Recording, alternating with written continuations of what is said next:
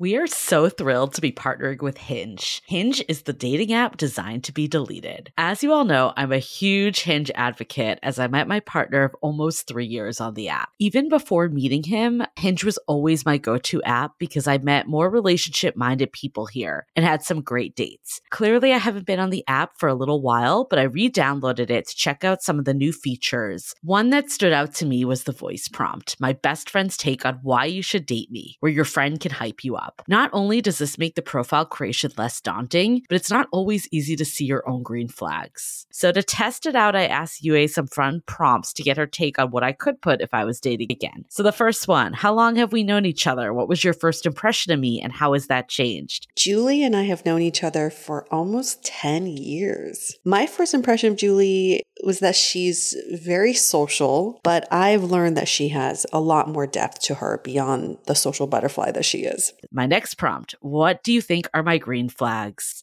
I would say she's deeply loyal. She believes in love, curious mindset, and she is fearlessly ambitious. And then last but not least, what kind of friend am I? Julie is the kind of friend who will always have your back, no matter what. Damn, that feels nice to hear. So download Hinge and try voice prompts today. Then find someone worth deleting the app for. I love wine, but sometimes it can get really expensive, which is why I'm so excited that today's episode is brought to you by Last Bottle Wines. If you don't know, they're a Napa-based online wine shop with a twist. They offer just one hand-picked wine per day until it sells out, which is often in hours. So new day, new wine, always at incredible prices. We're talking 30 to 70% off retail. And the best part is that there's no subscriptions, no fees, and no minimum purchase. Just a daily email with a really great wine. They're offering Dateable listeners 10% off your first order with code Dateable. And now is such a great time to join as their marathon sale is coming up on March 28th and 29th. They flip that one-day rule on its head and offer back-to-back deals, which means that wines are only up on the site for a couple minutes at a time and shipping is 100% free. They sent us a mini marathon package of some of their favorites, and let me tell you, they were delicious. Sign up at lastbottlewines.com and use the code Dateable and find out why Last Bottle is the most fun way to discover and buy amazing wine.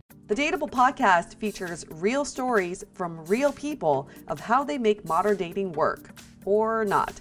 I'm your host, Yue, former dating coach turned dating insider, if you will. On each episode, you'll hear commentary from my producer, Julie Krafchick, and other surprise co-hosts. This episode is brought to you by Making Ways. Making Ways is a podcast that shares the unexpected paths to creative careers. Just like we hear stories about people's journey to finding love, Making Ways shares people's journey to finding a career they love. You can find the podcast on iTunes, SoundCloud, Spotify, and all major podcast apps, or visit makingways.co to learn more.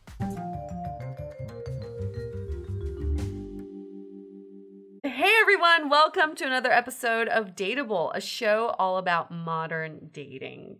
Today we have a special guest named Ariel with us. I'm going to give a quick bio, but I know there's more we need to talk about too. So this is just the opening of who Ariel is all about. So Ariel's a sex and relationship coach and educator, an ordained Hebrew priestess, and a founding member of the Sexual Liberation Collective. In 2009, Ariel founded Gender Blender. That's a great name, by the way.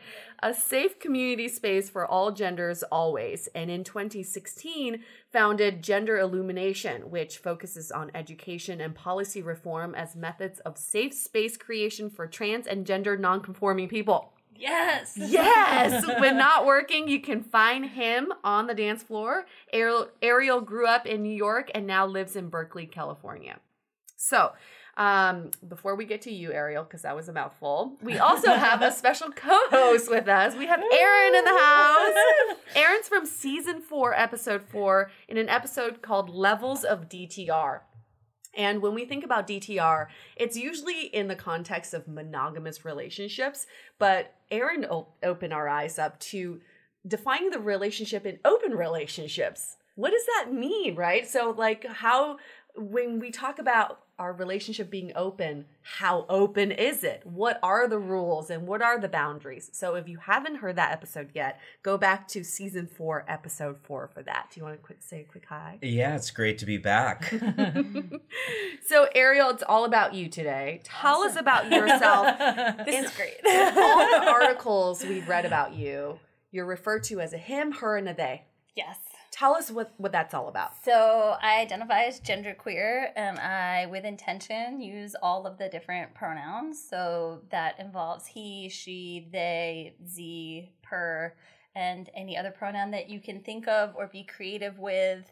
Can you do like a quick Yeah. The 101? Yeah, the 101 and all the different Yes. terms. Facebook has something like 100 terms that you can identify. So Gender Illumination is my organization, and we wrote out an extensive list, which is actually 12 pages long. Oh, great. We, of course, also made a one-pager because I recognize that some people are not willing in today's age to spend Cliff's time notes. reading a full 12 pages, but I actually think it is that expansive. In terms of definitions, so 2 of the main definitions that I think everyone should know are when we say cisgender, what we mean is people who are cisgender identify with the gender that they were assigned at birth. How do you spell it? Cis is C-I-S. C-I-S. Okay. Mm-hmm. And trans is T-R-A-N-S, transgender. And that basically means that you do not identify with the gender that you were assigned at birth. Right. And so gender is your identity and sex is your biology. When people say you're born and people identify you and they're like, this is a male baby or this is a female baby, what they're actually saying is what your sex is. Mm-hmm. Like they're actually going based on what your genitalia look like or what they think your chromosomes are. Yeah. But that's not actually your gender, right? You could be somebody that has a vagina that does not identify as a woman. It's sort of irrelevant. Like these two things are Right. very different things. So we hear genderqueer, gender nonconforming, and non-binary. What are the differences? Yes. Educate us. Great. Okay. So there's so much. First of all, it's really interesting because there's umbrella terms, right? So like the word queer is an umbrella term, and under that you would have gay, bisexual, lesbian. So trans is an umbrella term for gender identity, and under that umbrella you actually would have everything you just said. So non-binary, gender fluid, gender queer all actually fits under that umbrella. Okay. I think there's benefits to having an umbrella term in the sense that people can organize together politically, people can fight for their rights, people can collaborate and work together. I also think there are some drawbacks in having an umbrella term because actually everyone has different needs. So somebody that identifies as a trans woman might have very different needs from somebody who identifies as non-binary. Sure, there's certain things in common, right? Like we all need safety. We all need the ability to maintain our jobs. We all need to end discrimination. We all need to have access to bathrooms. All of that is true, but then I think there's very different needs because some people are really in need of specific healthcare needs around surgery and hormones, and some people are not. And I think if we're all lumped in as one category, sometimes our needs can be missed. And also I think politically, some of the struggle is different. And I appreciate being a unit and being able to struggle together. And I also think it's important to acknowledge the differences that exist. So when you say non-binary, the concept of non-binary, right now, the way gender is structured in the U.S. is it's been structured as a binary system. So people think of it as you're either a man or you're a woman. And I'm saying in the U.S. it's structured this way because, one, it has not always been structured this way, especially if you go back to before white people came and colonized this land. Gender looked very different. I say this because in my own background and culture, I'm Jewish, and in the Talmud, there's actually 6 genders identified. Oh, okay. So I think it's very specific to say gender has not actually always been a binary. So gender queer is also an umbrella term. I particularly like the word queer because to me, queerness, the word actually, if you look it up in a dictionary, it means other, right? And I actually really like that word. I know that if you go back, if you talk to my parents, they feel very conflicted about that word because in their generation it was a slur, and in their generation it was used against people in a very harmful way. I was just trying to think about that the other day because I remember growing up and you would never call anybody queer. No. That's like not the word It's been to do. reclaimed. It's And been now it's reclaimed. like, yeah. That's great. Yeah. And for my personal journey, I enjoy being playful with gender. I like I like being expressive. I like shifting my gender. I feel very gender fluid. I appreciate the word gender queer. For me, it's about my self-expression. It's also about my internal identity. I see myself as having multiple layers to my identity. I see myself as a gay man. I see myself as a woman. I see myself as everything in between all that. Very, very queer in my identity and in my self-expression. And I think it's important to say that there's lots of people that don't feel that way, right? There's lots of people under the trans umbrella that it is very important that they have just one pronoun. And it is very important to get that one pronoun correct. And for me, it's very important to use multiple pronouns and to be playful with that and to experiment and explore with me. So basically, you're never offended. I am never offended. Right. That is true. I think I would be offended if somebody was mocking me or making fun of me or specifically trying to tear down my community, then of course I would be offended. Or if someone was saying something that's hateful or harmful or oppressive or sexist or homophobic or transphobic or racist, obviously then I'd be offended. But if people are just using a pronoun in the context of seeing me and understanding me, then that's my whole point, is to be expressive and to have multiple pronouns. Do you date men and women I date people of all genders. Okay. Yeah, so I date trans people, genderqueer people, non-binary people, people who identify as men, people who identify as women. I'm super queer in my identity. The kind of sex I have is really queer on lots of levels. I play with gay men. I play with queer women. I run the whole gamut of what's possible. I've seen it happen. It's beautiful. And do you have a preference? We've been at play parties together, so you've seen me in action. It's wonderful. Yeah. And do you have a preference? Because they always say sexual preference. Right. Do you have one that you really prefer? My preference is that I love all people and all bodies, and that I genuinely find humans really attractive. And something that I think is amazing about my life that you've really seen is that I get to show up in spaces and be my identity, and people see me in that identity. And I've made the choice that I don't, for a lot of people, hormones and sexual reassignment surgery or gender confirmation surgery is really important for them, and I fully support people in those journeys. And for me, that's not the path that I'm choosing to take. I really believe that I can live my gender identity without doing those things. And sometimes that means that in an average day, people might not see me, but what's been amazing is to have gay male community that does see me as a gay man. So when I'm at, we've been at play parties together, we've been at events together hosted by Comfort and Joy and Glamcox, which are awesome Burning Man theme camps that Gender Blender, the theme camp that I run at Burning Man, is super connected to. And in those spaces, I feel like people really do see me and they really accept me. And I didn't, they understand who I am and they welcome me into those spaces. And that's been an amazing journey. And just to be clear, you were assigned female at birth? Yes. Okay. Have you guys hooked up? We'll save that for another episode. That's happening at the end of this. Do you, what changes with different people? Does my gender experience if you're change? with a gay man, Yes. right? How does that differ than being with a straight man or another woman? My gender is so fluid that my gender is shifting in the experiences. Uh-huh. So when you're with a gay man, I'm a gay man. And if I'm Okay. with a female who is a lesbian, then I'm a female. Because my gender does shift that much and my expression shifts that much, and the way I play and the way I move actually is that expansive. so I want to bring this back to you. You're 37 years old. You're from New York. You've been living here on and off since 2004. So that's a long time. You've seen all the changes that's been happening in San Francisco. Rent has dramatically increased. One of the many changes. But what about you? Tell us about your childhood and how did you get here? This is so exciting. And Okay. why are these issues so important to you? So also, if you had met me in 2004, my own understanding of my identity was very different. And so I also teach. I'm a teacher right now. I'm working with 4th graders. Last year I was working with 9th graders. And something that I see that's amazing in my young students is that they have so much more opportunity than I had. The very first day of class, I had this in my head anyway, that we were going to go around and say our names and say our pronouns. And before I even got to get everybody settled into their seats, somebody came up to me, one of the students came up to me and said, I really hope we're doing gender pronouns. Wow. Right? And I was incredible. Of course we are. And when I was in 9th grade, nobody asked me my pronoun. I didn't know that was a thing that you could have the right to express. Yeah, I thought it was assigned. So when I was younger, nobody was out in my high school. There was nobody out as queer. There was nobody out as gay. There was no one out as lesbian. There was definitely no one out as trans. I did not know the word queer. I did not know the word genderqueer. Nope.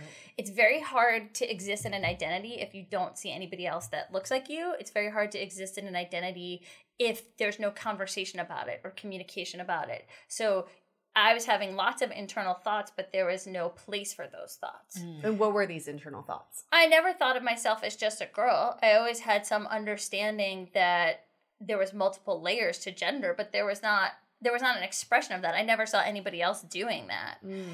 So what got you like so enthused with all of this? Like what Something got you to where you were? Or was it a combination? Multiple things happen. One, I think when you live an identity and you have these experiences, you want to see social change happen because you recognize, like I recognize within my own life, certain disadvantages. And I see certain pain and anguish that my community is in, and I want to make a difference for us. And also, my religion, being Jewish, really influenced me from a very early age to believe in social justice. The whole framework of my religion is really this concept called Tikkun Olam, which is basically healing the world and pursuing justice. So from a very early age, I was given a narrative that it's not enough like to just see something bad. You have to actually understand the root of where that thing is coming from and work for change. And so for me, it was a very natural development to start Gender Blenders and then to start Gender Illumination and to really make this my life work and passion. Good for you. Thanks. So when did you have a coming out period? I mean, I feel like coming out is on multiple layers. Like, who's not still coming out? And I like the concept of like celebration, so I'm into multiple coming out parties and events. And I actually think you are constantly coming out in the sense that, first of all, like we were saying before, the words have changed a lot. So if you were to meet me, you know, when you were saying like my first round of living in the Bay was 2004, and if you met me then, I didn't know the word genderqueer. So how could I be out as something I didn't know I was, right? So there is multiple layers even to in my own identity and my own self-expression that has shifted and changed. And in terms of coming out, there's like layers to it, right? There's like, when did I come out to my mom and dad? When did I come out to my sister? When did I come out to all my friends? What about people that didn't see me for like 10 years and then found me on Facebook? And then what does that coming out even mean? Right. What are you coming out with? What information are you giving them? I think for me, it was important to tell people that I grew up with about my identity because we didn't see it. And because I was actually really curious to find out like who else had secret identities in high school that we didn't know about or get to talk about because we weren't given the language. Yeah, I think the idea of coming out, especially when it comes to gender identity, is really interesting because it has a lot to do with presentation as well. And for many trans people, I suspect that you may know that they're trans, or you may not have any idea that you're trans. And so that coming out process could be all the more fraught with difficulty depending on where you are on that journey. And also what your safety is, right? Like we have it very blessed, to be honest, here in the Bay. Like, we have a very different social experience here. There's a lot more safety. I know this because I teach workshops all across the country. And when I do workshops in, you know, places in the middle of the country, it's a very different. I've done workshops in Texas. I've done workshops in Ohio. I've done some workshops in New York, Atlanta, and each place has a very different understanding. A lot of times I'll start a workshop and say, raise your hand if you're familiar with the word transgender. And that's, you know, when you're in the Bay Area, everyone has their hand up. When you're in Texas, 2 people have their hand up. Right, yeah. And I think that people have to take into consideration, what does it mean for you if you're doing, even if you're just being gender nonconforming, and say you still identify with the gender that you were assigned at birth, but you don't conform to traditional gender roles or the stereotype of what your gender should look like, there's a lack of safety for you. Absolutely. Every time I wear heels, I'm acutely aware of it. Not just because of the pain, but because of the way I'm presenting. But you look so good. Every time you post those photos, I'm like, damn, Erin. Get some good legs. Teach me how to walk in heels. And also, just to say, what is it? The danger that you face in San Francisco is still, I believe, less than. I think there is still real danger here. Like we've had friends that have been assaulted, But I Just still this think past weekend, a good friend of mine was Gay Oh, Bash. really? Yeah, it still happens in places like San Francisco. What about the one that was murdered? Bubbles. Someone, Bubbles, Yeah. Whom I met at Burning Man Yeah. last year. I mean, And that's terrifying to me that Yeah. in the Bay Area Yeah. we're facing this still. Like, I've actually had 2 queer friends murdered in San Francisco since I've been here, Wow. and countless more beat up. So it's still, and I've experienced my own, nothing quite that bad, thank God, but other things as well. It's not as we all like to think it's quite safe, and it is a lot safer than It's other safer, places. yeah. It's a lot safer than other places, but there's still always that risk. yep. Yeah. I want to bring it back to your dating life Yes. again because I'm most Yes. interested in that. In your dating life, to find people that you're hanging out with, hooking up with, do you meet them mostly in real life or are you on apps too? No, I'm a real life person. I'm probably one of the few people left. I'm not on any apps.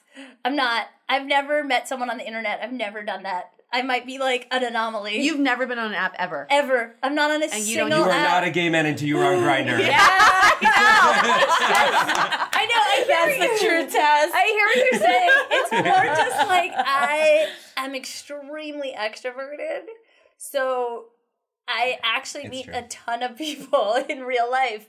And so I just never, I'm not, I think for a lot of people the apps make a lot of sense. I think I could see how it's super helpful. I think for me, I meet people all the time, every day. So if you meet someone in real life, and they see you and they see woman, cisgender woman, not anything, do you have a conversation with them immediately, or how do you broach that subject? Yeah, how do you educate them? I think what's interesting is a lot of people lately have really been seeing my gender identity. I don't think that that's always true. So I think maybe it's about getting older and being more comfortable in who I am and more comfortable in my self-expression that helps people see me more. Or maybe people know me more in community, so it just becomes obvious who I am. And also, I'm very direct. So I really believe that great sex is all about great communication. And so when I meet people, I'm pretty upfront about who I am, what I'm interested in, what my identity is. And I'm very clear on my boundaries. I'm very clear on what I want. I'm very clear on how I express myself. I tell people right away, oftentimes, what my pronouns are. So if you thought that I was a cis woman and now I'm telling you, actually, I use multiple pronouns, even if that's new to you, you automatically are like, oh, I need to shift my understanding of this person that I'm talking to.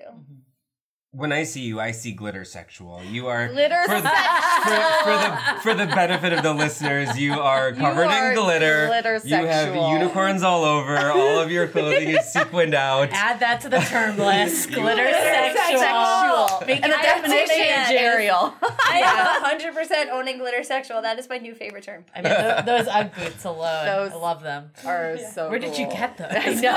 Glittersexual.com. Duh. Oh, That should be my new website. I need to buy the URL right Who's now. going home first and getting that website? Right now. Um, So what are some the overarching issues that trans people face when it comes to dating?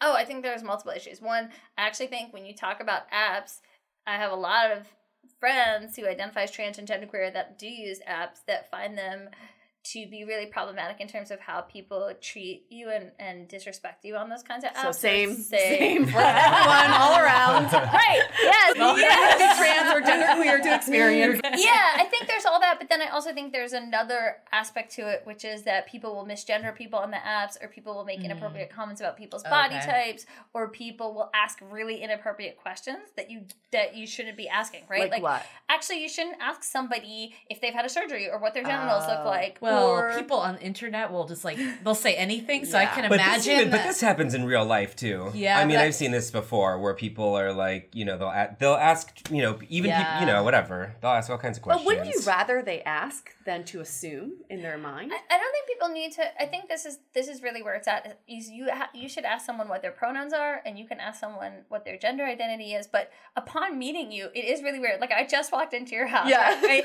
I wouldn't.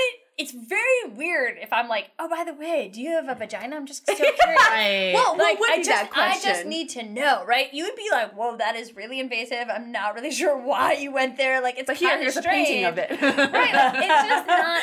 We have been socialized Yeah. not to do that. So then, if you pick one population of people and insist that they answer that question, that's really harmful and dangerous. Well, I was Right? trying to say, I get it happens everywhere. But online, I feel like people will say things that they wouldn't normally. Like, it's just even easier to do They it. feel so anonymous. I can imagine it's just like a lot of abuse. So maybe for the benefit of the listeners who are not part of this community, what are some questions that you should ask and questions you shouldn't ask if you find yourself in the presence of someone who you're not sure of their gender identity? And how to phrase those questions. How to phrase those questions.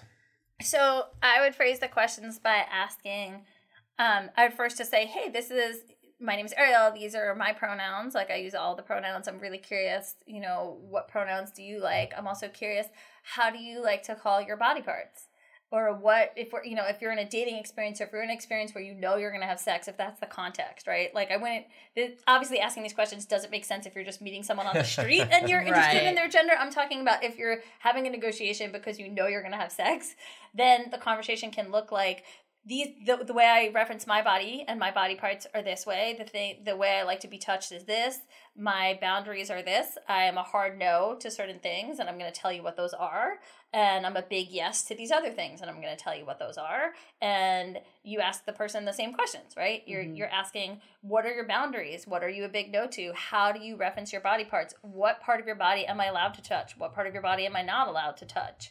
How do you want me to call your body? What words do you use for your body? And that's what you then use, right? And that's how you engage. And getting consent every step of the way, right? I also think it's really important to note that trans women, some trans women like to have their penis played with, and some absolutely do not. And so that's part of why that's an important question to ask. Yeah, and I think this is an important question to ask whether you're trans or cisgender. Absolutely. What part of your bodies do you want me to touch and do you not want me to touch? Yeah. There's a lot of assumptions that happen. Sure. And there's a lot of us assuming that, because we have decided we're having sex, that it's going to look or be a certain way. And I actually think sex is really expansive, and the unfortunate part about the way U.S. society and culture has trained us to believe, first of all, most of us are taught, sex education in a terrible way, right? We're taught as if everybody's heterosexual. We're taught that sex is penis and vagina. Right. And you're like, that's just not true. That's actually not what sex is at all, right? So sex is any experience in which two people are consenting to having a physical experience that leads to pleasure and potentially orgasms. And not even always, right? Yeah. But the point is that you're trying to create pleasure with each other, and that you have consented, and that you're engaging in a physical experience. But it's not any of our places to tell somebody, like, what is the definition of sex? It's like, you need to decide that with the person that you're playing with the person that might be your partner or lover. And so I actually really want people to express more and say more about their needs and say more about their boundaries. And I think we live in a society where it's very hard for people to understand consent for some reason, even though it's like the most basic concept, right? Well, it look should at be all really the news easy. articles right Exactly. now. It's all about consent. Mm-hmm. So that's actually a good segue into this episode we have, season 3, episode 16, an episode called Full Disclosure. And our guest, David, came on the show to tell us a story. He's a straight male, or he identifies as a straight male. He met this beautiful woman at a club, and they were dancing, and it seemed like she was really into him. So they started dating, and he would cook for her and bring her out on these great dates, and he was so into her. But a month into the relationship, she would always say no to staying over or having him go over to her place. And whenever they became more intimate, she would, make up an excuse like, I have to meet up with my friends. So at the end of 1 month mark, I guess you could say, they were starting to get intimate at his place, and he had cooked for her the whole shebang, and they're progressing a little further than usual. And as he's trying to undress her, she said, there is something I need to tell you. And it turns out that she had a penis. So he didn't know how to handle the situation. The whole episode was actually really eye-opening for us, kind of because he didn't push her away. He was trying to remain civilized, but also at the same time, he's like, why have you been hiding this from me? And she said, every time I've brought this up, I've gotten some sort of negative response, and I really like you, and I want to keep this going for a while. They didn't end up working out, but he even tried every scenario in his head of how this relationship could work out. So what you were speaking about earlier, asking about your pronoun, how should I call your body parts? I think that's really great in context of something that it's a safe place, right? A gender blender community where you know it's okay to ask these questions. But what about in a scenario like what David was in? It's time to take a quick break so we can tell you about the latest service we have been building over at Dateable. Dateable is teaming up with Hired Club to provide headshots for your dating profiles. You'll get a fully professional experience with makeup, styling, lighting, and more. Visit dateablepodcast.com/coaching for more details. But what about in a scenario like what David was in? I want to back it up on a couple things you said. So one is that she probably could actually identify as a straight woman. I don't know her sexuality, right? She identified as a straight woman. So she is a straight woman. The part that the way he's framing it is that he thought he was dating a cis woman and he's dating a trans woman. Okay, right. That's different than I thought I was dating a straight woman. He is dating a straight woman and she's a woman. And disclosure is a really complicated process, right? Because you have to be thinking about your own safety, both your physical and your emotional safety. So when people, especially if you're meeting somebody, when you were saying about app dating, I think when you're meeting someone on an app, like say I meet someone through friends, there's at least some vetting, right? Like if I'm your friend and you introduce me to somebody, there's a little bit more safety there because somehow that person has been vetted. Yeah. These people met at a club, so there was no vetting. Right. Yeah. So there's a lot less. So her safety could have been in real jeopardy. How does she know? I mean, think about it. Especially trans women of color are at the most jeopardy in our society. They're literally being killed. They're literally being maimed.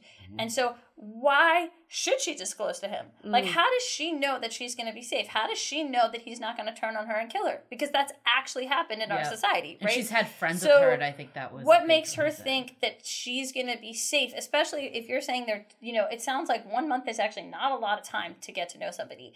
And if you're going on dates and you're not, and you actually haven't, I don't know how much time they had actually spent together, right? It sounds like, great, you've been cooking food and spending some time together, but how do I know that you're safe to disclose my how do I know? I don't know. So I actually really see her perspective. She's saying, I finally felt safe a month in to tell you this information. Actually, his response should be, wow, thank you so much for feeling safe with me. I'm curious, like, how best can I engage with your body? What do you want? What do you like? Do you like do you call it a penis? Do you call it a clit? Do you want me to touch it? Do you not want me to touch it? And I think people need to get past this concept that your body is your gender, right? Like, I think people, and especially what I've seen from cis straight men, is there's a lot of freaking out about their own sexuality, their own gender. And part of that is about power and privilege. And part of that is the way our society has structured male identity. And I actually think for himself, he should have just been like, wow, thank you so much for sharing this with me. How best can I support you? I think part of it, though, was when it happened. Because it was in a sexual time. Is there a better time to have that conversation? Right. Than, as you're having sex and, revealing this. I think that was part of it. Just, it was unexpected. Timing. I think sometimes it's easier to, say this stuff in retrospect, thinking it through. But if you're in the moment and it's, not what you're expecting, sometimes your brain doesn't register that fast. And I think this is the reality for anyone whose body does not fit what society is saying is mainstream. So that can be that for whatever reason, your body doesn't look like a mainstream body, what you're seeing as the stereotypical body. If your body doesn't look like that, guess what? Something might come up during sex. It's not just about being trans, right? I actually think it's really a huge struggle. It's about when do you share certain things about your body. And it's this is true for cis and trans people, because the reality is actually almost everyone has something that's true for them that they're probably afraid to share because they're worried about rejection. They're worried about physical, emotional, mental harm. So I don't know if you guys have any I don't know what the right time is, I guess. I don't either. It's tough. I mean, in an ideal world, he would respond with, oh, what a nice surprise. I didn't know. How can I please you, right? How can I support you? But we're not there yet. I mean, we're just absolutely not there yet. So what are some steps people can do? Because she even said to him, that's probably one of the nicest responses that she's gotten. She's definitely gotten beaten up and, there's been violent behavior. But like Julie was saying, it's easy to say, I can say these words. How can I best support you? But when you're in the moment, you're in shock. What's a better way to deal with that situation? I think it involves education, right? And I think it's also, I was just thinking about the word disclosure, right? And I was thinking about queer community and how that word also has been used both for trans people in terms of disclosing their trans identity, but also, especially in the 80s when you talk about HIV, that word was also used, right? Yeah. Like people would say, are you disclosing your status or not? And today, I think there's a whole conversation around sexually transmitted infections, right? A lot of people don't have that conversation. A lot of people will just imagine that, oh, maybe this person's on PrEP, or, oh, I'm just going to trust you even though I just met you on this app, or I just met you at the club, and not have a conversation. To me, I actually think it's really important for people to say, okay, so my last STI checkup was this long ago, these are my results. But the problem is we have so much shame and body negativity, and there's so much shame around, all of what I'm saying, right? There's a lot of shame around things being different, a lot of shame around STIs. And I think we need a new thought frame, and we need more education, and we need the education to start when you have actual sex ed in high schools. It needs to go all the way back to then to say, hey, guess what? There are people who do not look like the magazines. And there are people who identify different from what you might have already been told, right? Like, let's go over what cis is, and let's go over what trans is, and let's talk about safer sex, and let's talk about the fact that no one should feel guilt or shame, and that people's bodies are beautiful. And how do we shift a mentality? I think it's about education. And I also think that education can happen as adults. I'm also part of a platform called O School.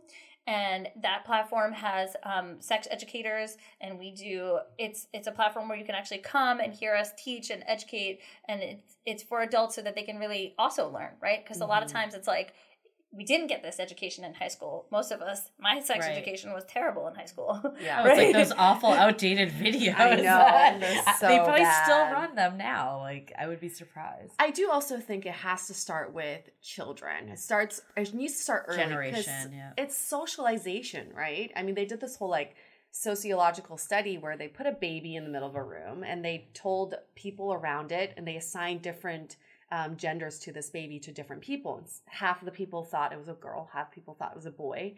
And they scared the baby, and the baby started crying. And they asked all the participants, why did the baby cry? And everybody who thought the baby was female said the baby cried because it was scared. And everybody who thought it was a boy baby said, well, he was crying because he was angry. And so then the next question was, what would you do with this baby if this was your own baby? And the people who thought it was a female baby said, I would go and comfort her because she's scared. And the people who thought it was a boy baby said, I would let him cry because he just needs to get his anger out there. Now, imagine this is a real life situation. Someone's getting mugged and they're screaming, right? If that person is perceived to be a female, we go and rescue her. If they're perceived to be a male, some people may just let him be. Say, oh, he can defend himself. He's angry. So I think we need to start thinking about socialization of our kids from the very beginning.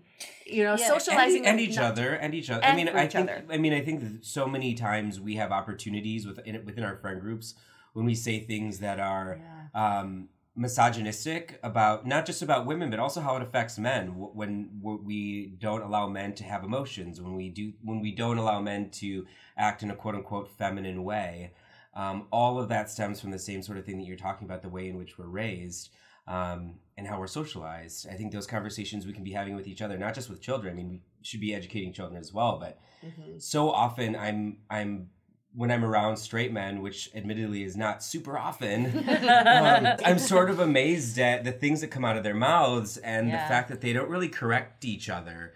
Even though independently they would say, oh, I would never say that, or I'm not a misogynist, I'm a feminist, or all this kind of stuff. The things they say around each other, can be very destructive and perpetuates these ideas of gender norms that I think can be very destructive and harmful. And this may be a stereotype, but why is it? Because Julie and I have seen this.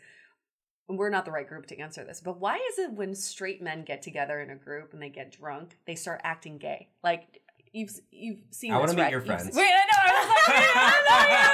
What do you mean? They start a lot. slapping each other on the football complex. You guys have seen the They start lifting up their shirt. They start grinding up on each other. Oh no, I definitely want to meet your friends. Have you not seen this phenomenon? And then they take pictures posing together. Yeah, we went on a party bus with these straight men who wanted to meet women, and by the end they were grinding up on each other on a pole, dancing. ignoring all the women on this bus. Ignoring all the women on this bus. I mean, I have no explanation for you. You're like, why wasn't I invited? Literally no Hold on a explanation second. for you.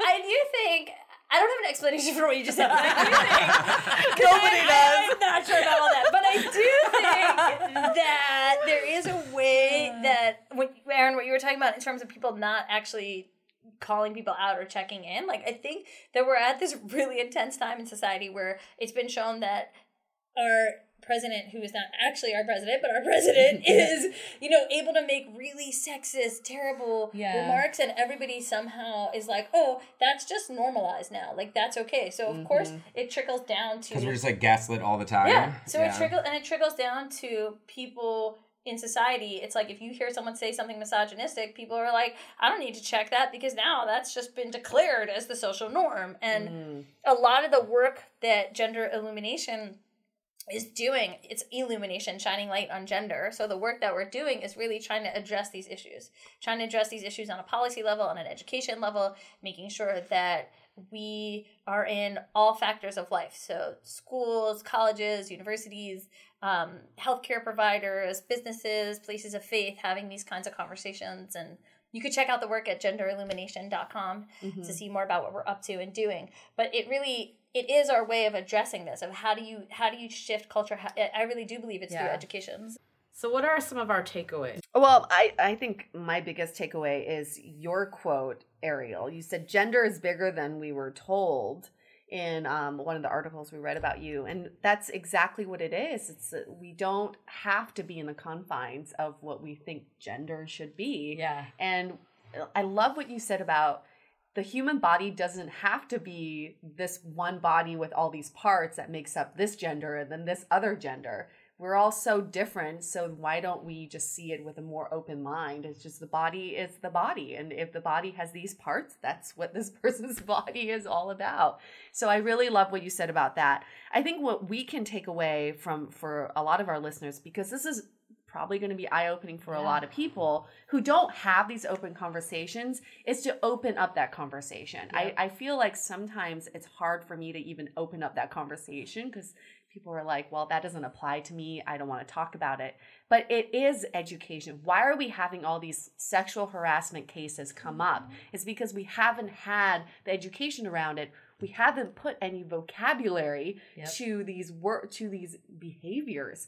People felt uncomfortable, but they didn't know how to label it. So the more we can openly talk about these issues, label these issues and our feelings, I think the more comfortable people will be in talking about it. Yeah, I think for me, I mean, you brought it up, and it's not just with gender, but like even like revealing STDs or anything that's difficult. Like we do all want to like shy away from it, but it's so important to have those conversations. And I think like the part when we were reflecting back on the episode with David, like, I think just being aware of it ahead of time. So, like, if something like that does catch you by surprise, you could have more empathy for other people and think about other ways you'd address it. So, it's education, like you said. Yeah, so. Imagine if you grew up in a school where you were told that some boys have penises and some don't.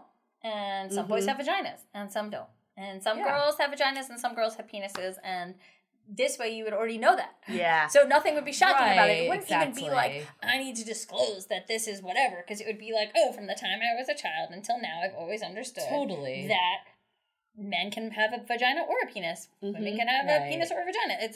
That's not what defines us as a gender. Yeah, and it's totally what you said. It goes back to just fusing sex and gender. I think that was actually a good takeaway too. It seems so obvious, but like we do forget it. And like I know like I've even interchanged the two, and it's hard sometimes, but like understanding all these terms and like what they all mean is just really important. So what about you guys? Do you have any takeaways from this conversation? Well, I actually have, so my takeaway is always that I have more questions whenever it comes to the subject. Because one of the things that I wanted to know is, first of all, I think you actually opened my eyes this past summer to a lot of the conversations we're having tonight. Found myself very attracted to some trans men. And I am curious how it's for any listeners who may be interested or think that trans is sexy and want to meet trans people but don't know even where to go or how to go about doing that. are there any resources? Are there apps? Where can you meet these wonderful trans people or gender non-conforming, gender non-binary people? These magical unicorns. Asking for a friend. Asking for a friend. Right. Slash asking for me. Anyone out there? Now everyone's good. You should put your number in this. We'll pass them along. Don't I'll worry. actually just post you up on my Facebook account. No. I think, first of all, I feel like there's in what you said, like what you just said is kind of really intriguing to me and interesting, because I think there's always a fear around the concept of like, there's like the word like tranny chaser. I don't know if you're familiar with that word. Tranny chaser. Yeah. Wow. So first of all, I mean, there's like, I just like unleashed a whole world by saying the word tranny, and some people are very, very confronted by that word, and that word has been very harmful to people. And there's other people like Kate Bornstein who is trans and embraces that word and loves that word. So I think it's important to say that there is a lot of tension around that word, and for a lot of people that word is really harmful and really painful. But the concept of chaser is like it's like an exotification of, right? So it's like, I'm actually just interested in you because of this, and I'm kind of like exotifying you the same way that people of color have been exotified, or the same way that people. So it's like a fetish. It's a fetish. Right. It's like a yellow fever thing. Yeah. Yeah. I totally get it. And so that's like an interesting concept versus like, I am genuinely attracted to all beings, and or you know, like to me it's like interesting. It's like, actually, if you're attracted to men, it makes sense that you're attracted to trans men because they're men, right? So it's not like it's intriguing that it's like a revelation, because it's like, well, actually, of course you're attracted to them because you're attracted to men. So I think it's different if you were like, wow, I noticed that I'm attracted to non-binary people or genderqueer people, because that does expand your sexuality a bit, right? Because people, like in my category, I do think that would be if you were like, I'm really attracted to Ariel, I think that there would be like an expansion of your sexuality, because I identify, yes, as both gay, but also as non-binary and fluid. And so there's like an element to it. But I'm always intrigued when like gay men are like, I'm so surprised that I was attracted to a trans man. I'm like, I'm not surprised that you feel that way. Like, that's just another guy. Of course you're attracted to him. So where do they go? Where are they going to meet them? I think part of it it's hard because in the gay community, there is such a fixation on the penis being the source of your sexual energy and power. And so lacking that, it's a little bit of mental gymnastics to recognize that here's this really hot, sexy man in front of you, and oh, he has a vagina. And what is, obviously it doesn't mean anything other than you just have to get your mind around the fact that this person that you're attracted to doesn't have a penis. Right. And that's a very strange thing for you if you're a gay man. You're not used to seeing a vagina and attached to an attractive man that you want to fuck. Yeah. And that's really the only revelation, right? Yeah. Yeah, and what I think it would be great is for people to get to go to more workshops on sexuality or sex in general, because the other thing that is interesting, right, is if, say, you're only used to one body part, you might literally be like, I actually think you're really hot and sexy, and I actually might feel like I don't know what I'm doing, right? And so I think there's kind of a lot of empowerment to go to a workshop where you're like, hey, I'm going to go to a workshop about pleasing trans men, or I'm going to go to a workshop on pleasing trans women, or I'm going to go to a workshop that is around exploring squirting, or I'm going to go to a workshop around vaginal fisting, because that might be something my partner wants, right? Or just to gonna get write out all there, these down. right? And if you're like, Vaginal okay, where fisting. do I, it is interesting because it's like a lot of these workshops happen in the Bay Area, but what's nice is like the platform O School is kind of amazing in the sense that it's a platform that you can do from your own house. So if you're afraid to go to a workshop, you can actually just like get online and have that experience. There's a lot of amazing sex educators, Sexual Liberation Collective. All of us are doing this kind of work and these kinds of workshops throughout the country. So I do these kinds of workshops. I have a lot of friends that do these kinds of workshops. So also, Gender Blenders is a great place to get your sex education. We also do safer sex play parties, so that's a great place to come and meet people in our community and get more of this kind of experience and education. I think this has been really educational for all of us. And here's a statistic. I haven't fact checked this, but I've heard this multiple times. All right, Kellyanne, do it. That's me. 1 in 1,500 babies are born with both parts. And it's most of the time up to the doctor to choose which part to keep. So it's not even the say of the family. You should all look at this amazing video called Intersexy, or Google on YouTube what it's like to be intersex. And an intersex person it's a term that's used for a variety of conditions in which a person is born with a reproductive or sexual anatomy that doesn't seem to fit the typical definitions of male or female. So it's not actually born with both parts. Like I think a lot of people have this image of like, you have both a vagina and a penis, but it's not exactly like that. There is a major issue right now of non-consensual surgeries that happen at birth. And also people not telling the young person that they are intersex. And the word before this was hermaphrodite. Yeah, or hermaphroditic. but that's not That's word not the that's word that we used use anymore. anymore. Got it. Intersex. Okay, good to know. We're learning so much. But here's something from a lot of our listeners who wrote in because we talked about this, wanting to do this episode. And we've actually had a lot of people say, I feel like I'm walking on eggshells these days. I feel like I'm offending someone no matter what I say. What are some ways that people can get over that fear of like, I feel like I'm just being offensive, whatever I say? And then why do you think they're saying that? I think people have a lot of fear. And I think that there's ways that you can, instead of calling someone out, you can lovingly call them in. But part of that involves trust, right? So if you're in my community and I trust you and I know you and you say something that's transphobic or homophobic or racist, I can sit down with you and talk to you about that and explain it to you. And then it's not like I'm calling you out or pushing you out. I'm actually calling you in and bringing you closer. I think it's a lot harder if you hear somebody on the street or if you're sitting in a restaurant and the table next to you is saying misogynistic comments. It's a little bit hard to call them in because they're not actually in your community. So I actually do think in those circumstances, you are literally calling that person out and you're saying what you're doing is not okay. And you're creating a society and a culture that says those comments are not okay. And the reason those comments are not okay is because while that is verbal assault, it can lead to physical assault, right? So when people say, what about what's happening with all this sexual harassment that's going on? That sexual harassment leads to a culture that allows for rape to happen. It leads to a culture where rapists go without any punishment, where it's like known rapists are like getting, 1 month of jail time or community service. And we see that in the news time and time again. So we have a culture that allows for all these things. So I actually think it is really important when we hear comments, misogynistic comments, sexist comments, transphobic comments, homophobic comments, racist comments, that we do actually say something, that we don't sit quietly by. I mean, what would have happened when we think about that incident of Trump on the bus? What would have happened if he had gotten called out right there? What would have happened if it was like, that's not okay, we don't talk like that? Right. I also think it's important to mention intent here. So if people are walking on eggshells, if people feel like they're walking on eggshells, at least around me, I would rather someone just say, this is a silly question, but like maybe, I don't really know how to address you, or I don't really know like what is like, I'm not familiar with this world.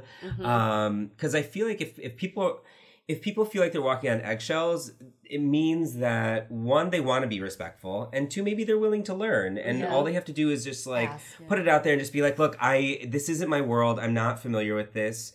Sit down with me. Or just like, how should I address you? Or, what is being gay like? Or something, some kind of something like that. I wouldn't be offended because I think the intention is huge. Yeah. There are friends of mine who will call me a faggot and it's completely playful. And then there's someone on the street who says it to you, and it's the same word, obviously, but the intent is to use it as a weapon. Yeah, the intent. Weaponizing words.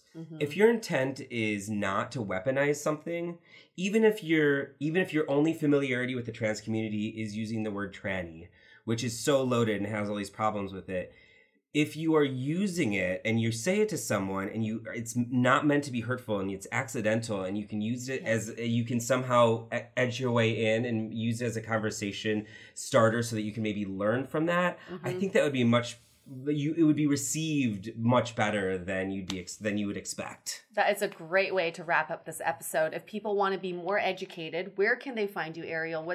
How can they reach you directly? Great. So some great ways to reach me are my website, Gender Illumination, ILLUMINATION, genderillumination.com.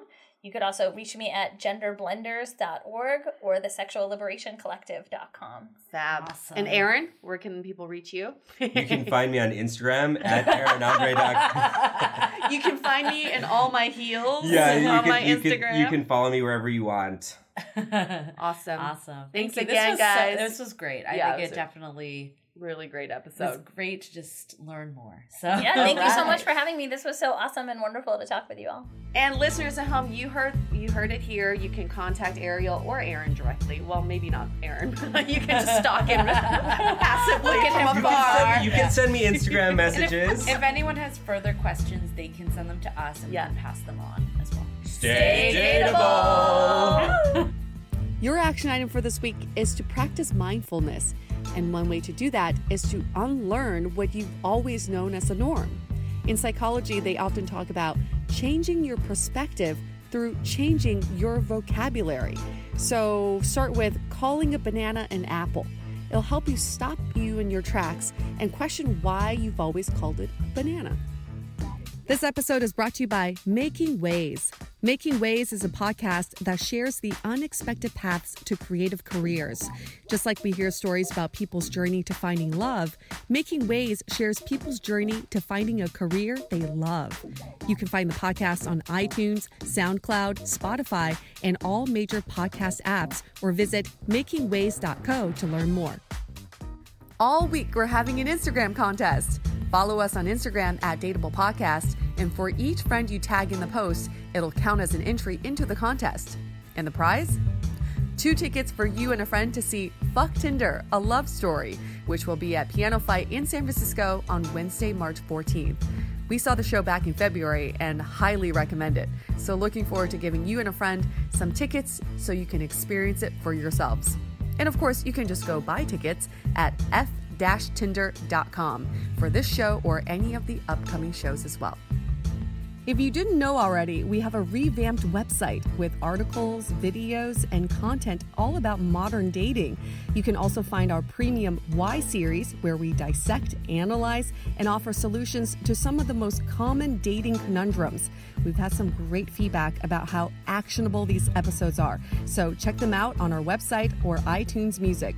Also, visit the site today to see the latest about coaching, where we connect you with Dateable approved experts to help with everything from dating profile reviews, coaching, and even gathering real feedback about your dating style in a personalized and affordable way.